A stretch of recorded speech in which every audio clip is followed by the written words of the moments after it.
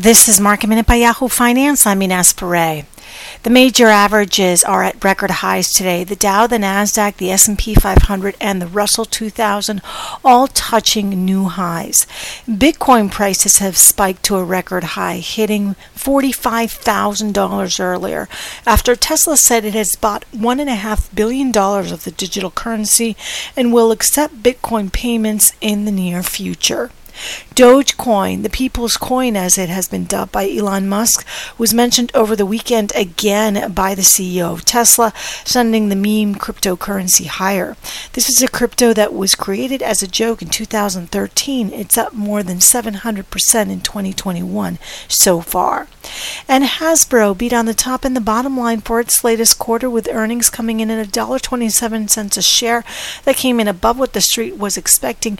Revenue also came in above Wall Street estimates as consumers bought more board games and toys during the pandemic. For more Market Minute news, head to yahoofinance.com.